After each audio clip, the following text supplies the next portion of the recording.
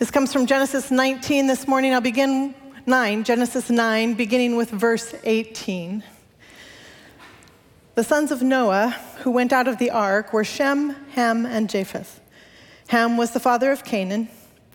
These three were the sons of Noah, and from these the whole earth was peopled. Noah, a man of the soil, was the first to plant a vineyard. He drank some of the wine and became drunk, and he lay uncovered in his tent. And Ham, the father of Canaan, saw the nakedness of his father and told his two brothers, he told the brothers outside. Then Shem and Japheth took a garment and they laid it on both of their shoulders, and they walked backwards and covered the nakedness of their father. Their faces were turned away and they didn't see their father's nakedness. When Noah awoke from his wine and knew what the youngest son had done to him, he said, "Cursed be Canaan. Lowest of slaves shall he be to his brothers." He also said, "Blessed by the Lord my God be Shem, and let Canaan be his slave. And may God make space for Japheth, and let him live in his tents of Shem, and let Canaan be his slave." After the flood, Noah lived 350 years, and the days of Noah were 950 years, and he died. The word of God. You could be seated. Have you read this story before? Have you read this story in church before?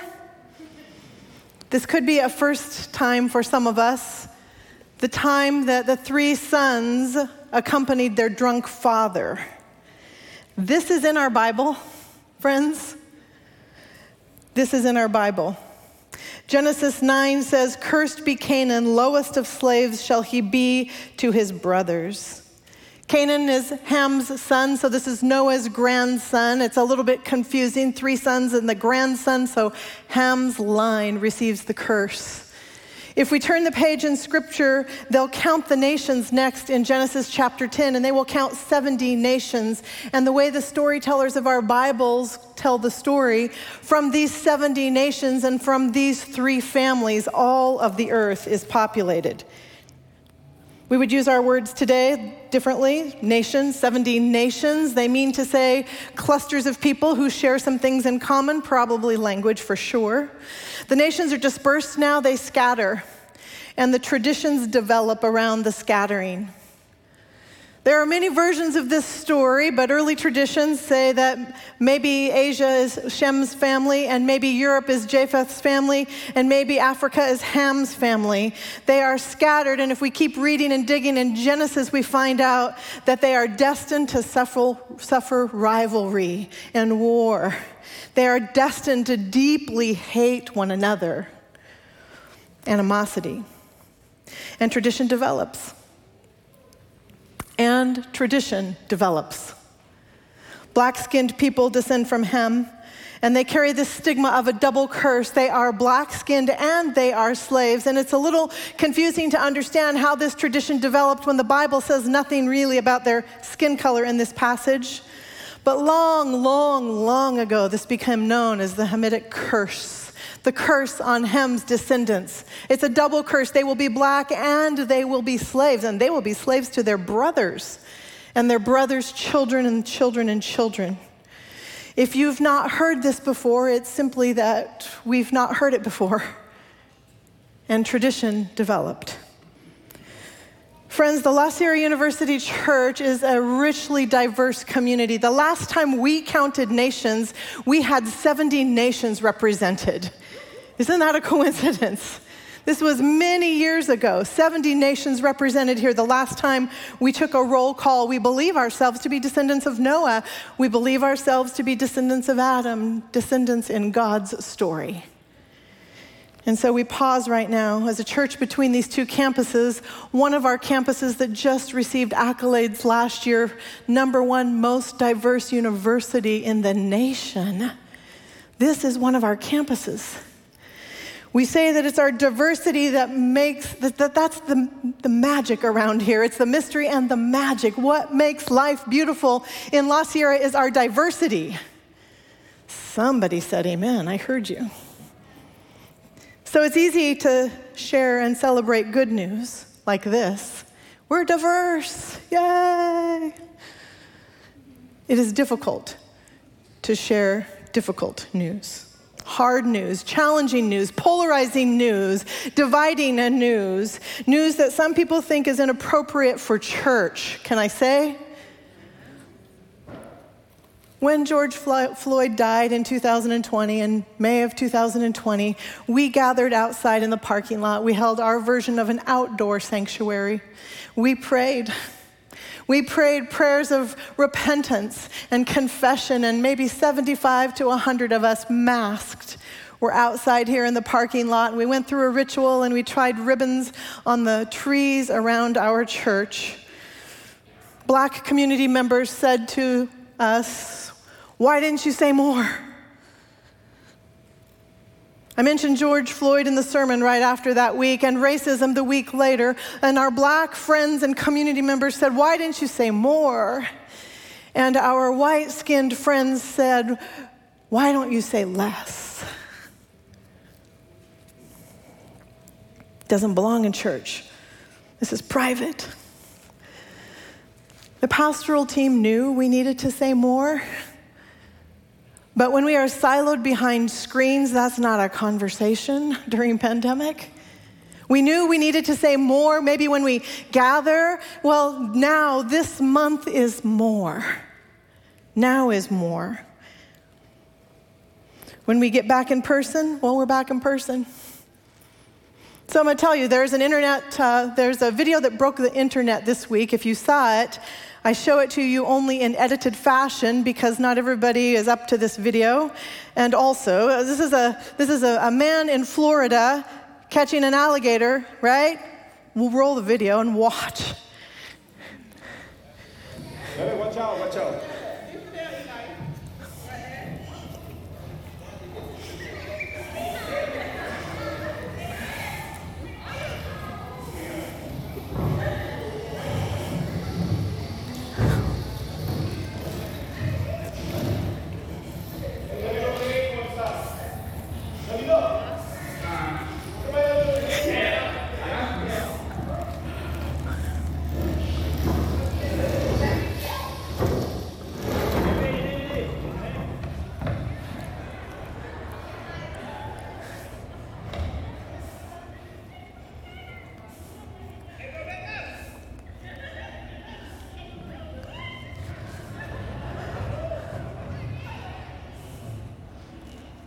And watch this guy run now.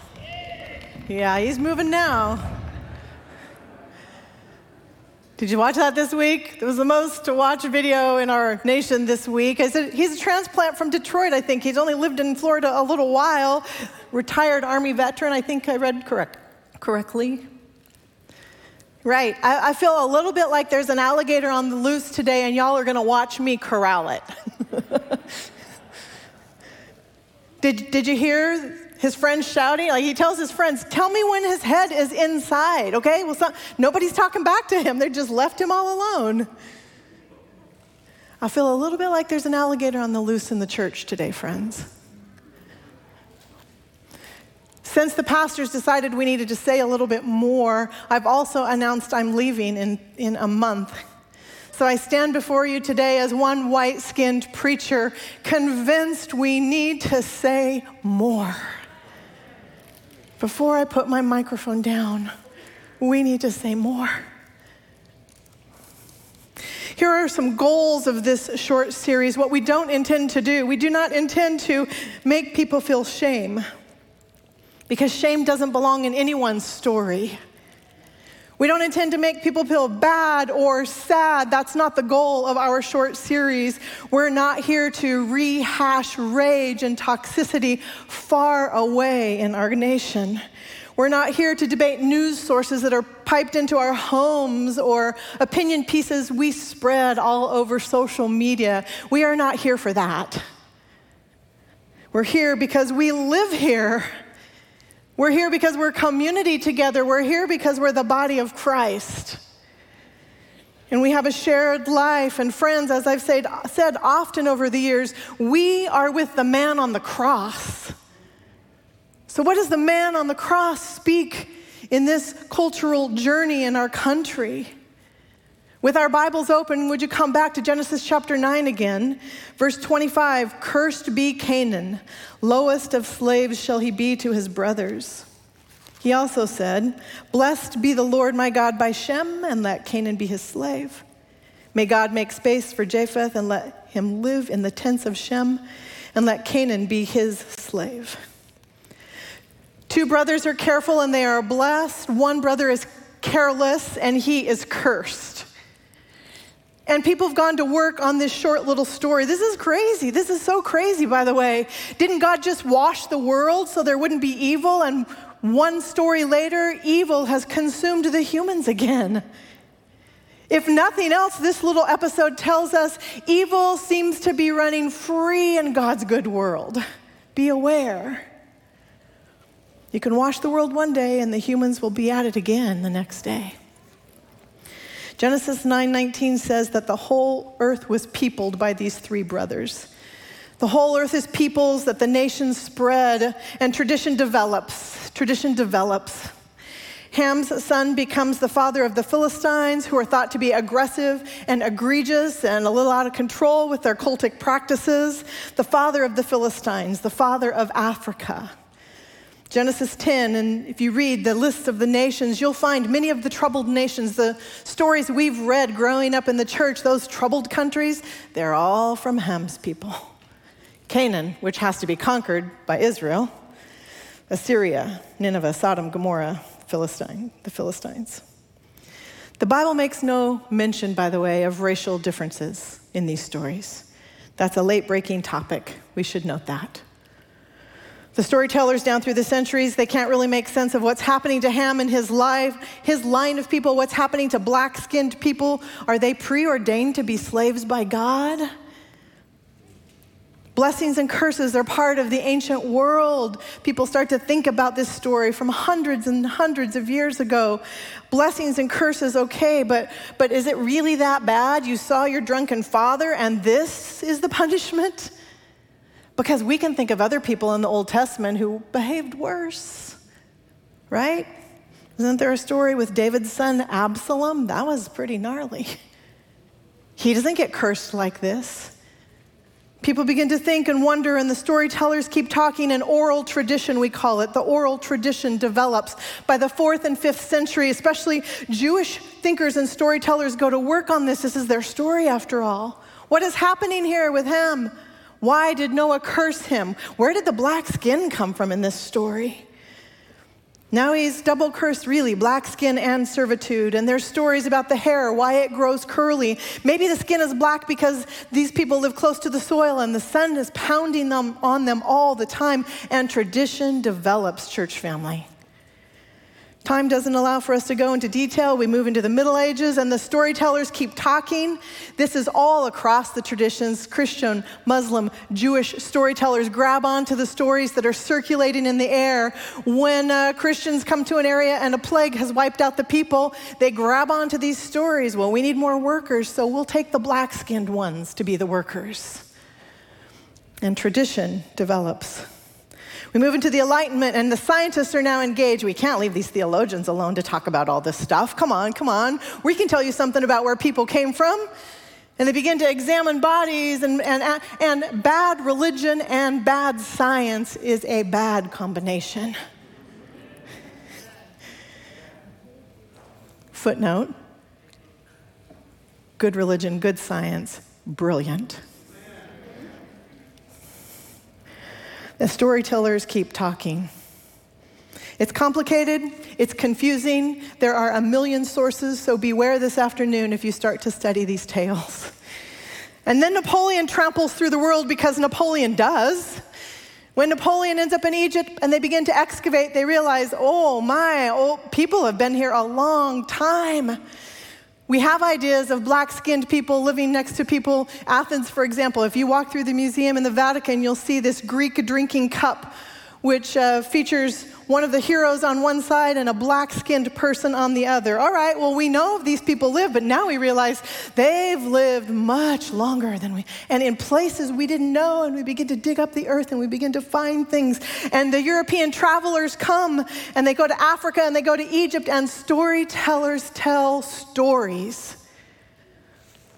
One of the stories is a worry about the uprising of the sons of Canaan. Maybe one day they're going to come back to get us, essentially. Maybe one day they'll come back for the people who made such a mockery of their family. Storytellers tell stories. If Canaan's sons come, they are aggressive and egregious, and we're not safe, and take care. South Africa and the American South, particularly here, particularly in Bible-reading, church-going Protestant gatherings. Southern Baptists, yes. There's a reason the Southern Baptists apologized in 1995, because storytellers tell stories and traditions take on a life of their own. Did your parents ever say to you, "Where did you get that idea?" Have you ever said that to your children or family? Where did you get that idea? Where'd you get that idea from? My mother said that all the time with a household of 4 children. There's not going to be enough food. Where'd you get that idea? Have I ever not fed you? This one came from the milkman. That's a thing families like to tease about, right? Children don't do that kind of teasing, by the way.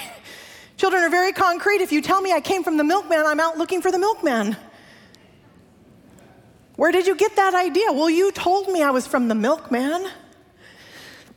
I have told you before that my father is actually named after the milkman who delivered milk in their neighborhood.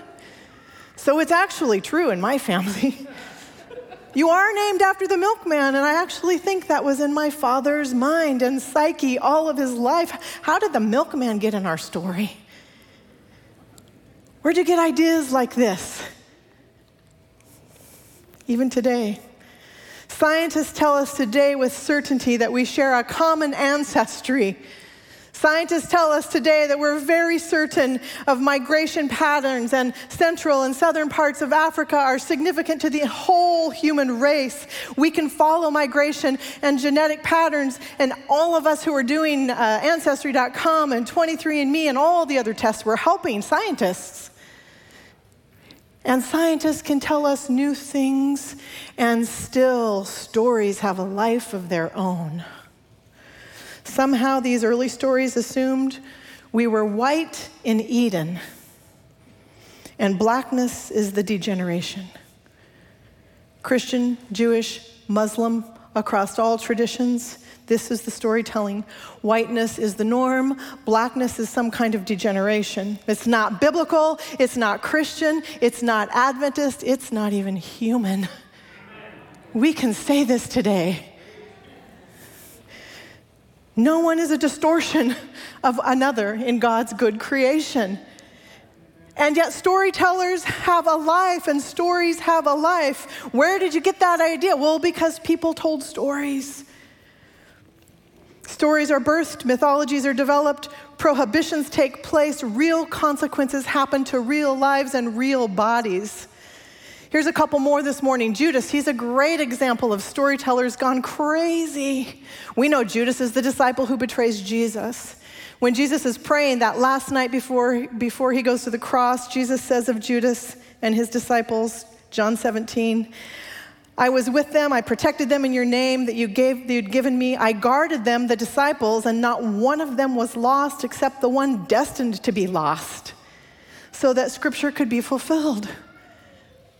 Something in your gut must know that that doesn't sound like God. And yet the storytellers went to work on this story with Judas. And it's not long before he starts to develop characteristics in literature and in art. There's no love lost for Judas in the Christian tradition. People say Judas got exactly what he deserved. He had it coming to him.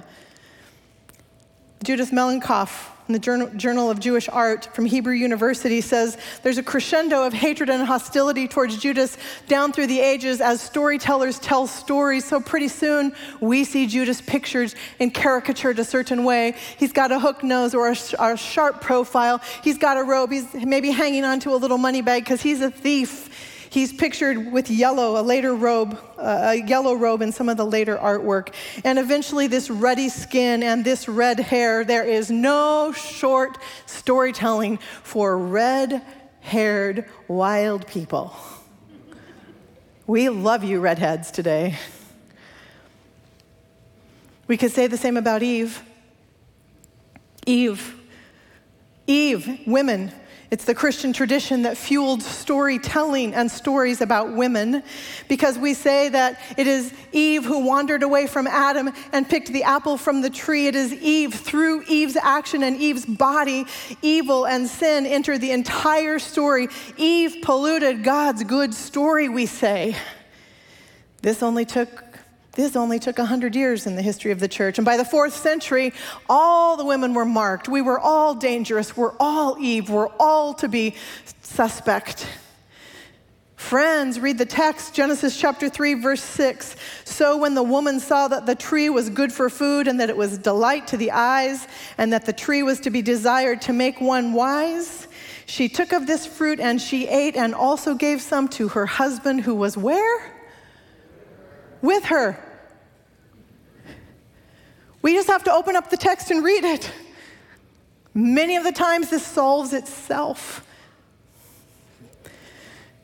These critiques of Eve, of women, these don't stand up to the story of God either, a God who is love. And this is what I hope we'll remember today. What God blessed, humans cannot curse. What God blessed, humans can't curse. If you wandered in today and you feel you're living under a curse, that did not come from God. And you can tell the people in your life to stop. What God blesses, people cannot curse. This is the more powerful part of the Noah story. If we go back again to Genesis chapter 9, here's God blessing Noah and his sons. Be fruitful and multiply. Then God said to Noah and his sons with him, I'm establishing a covenant not only with Noah, but with Noah's sons and all of the peoples that will be peopled. The living creatures and the birds and the domestic animals and every creature of the earth will live under this blessing. As you came out of the ark, I'm establishing my covenant, my promise, my providence with you, Noah's sons. What God blesses, humans cannot curse. Some of us wear our curses like a shelter that will keep us safe, but they are scabs we need to shed. I'm calling that a residue this morning, a residue. There's a residue on our Christian story, and it's all right if we name this. That's what I want to ask you today. What's the residue on your story that you're carrying that doesn't belong? We've been under a house renovation project for months. It was really supposed to be one room. This is what the room looks like before. Take it in for a moment because it hasn't looked like this since the end of May. And picture by picture, as the people started pounding and the walls came down, here's things get taped off and other rooms get taped off. The more they tape things off, I realize there's going to be dust everywhere in my house, right? That's what you're telling me. Oh, now the wall is down. You see the dust on the floor? We have paper lining all the hallways where we can walk. The kitchen wall is down, and we decided we're not even going to sweep or dust or do anything. Why? Every time we clean up, they come in and look at the floor. And that's with the room protected, right? There's dust everywhere. It turns out you can go up to my closet upstairs. We're not even working in the upper level, but open my closet door, and there's dust hanging on my garments on the hangers in the upper level. There's just a residue scattered all over our house for months and months and months. I am asking you this morning, what's the residue that you're carrying? And did it come from Christian storytelling? Friends, nobody else is going to have this conversation for us about our Christian tradition. This is our work to do. For those of us afraid we shouldn't be talking about this in church, where shall our children go to talk about this? This is part of our problem. We don't understand that our foundation is right here in Genesis 1. The resources for our story are in our story. So this month, we're going to invite you to take a challenge right along with the pastoral team. The book that's being given out at the doors is written, small reflections by a group of Adventist authors and edited by Nicole Parker. The LEAD challenge, the LEAD anti-racism challenge.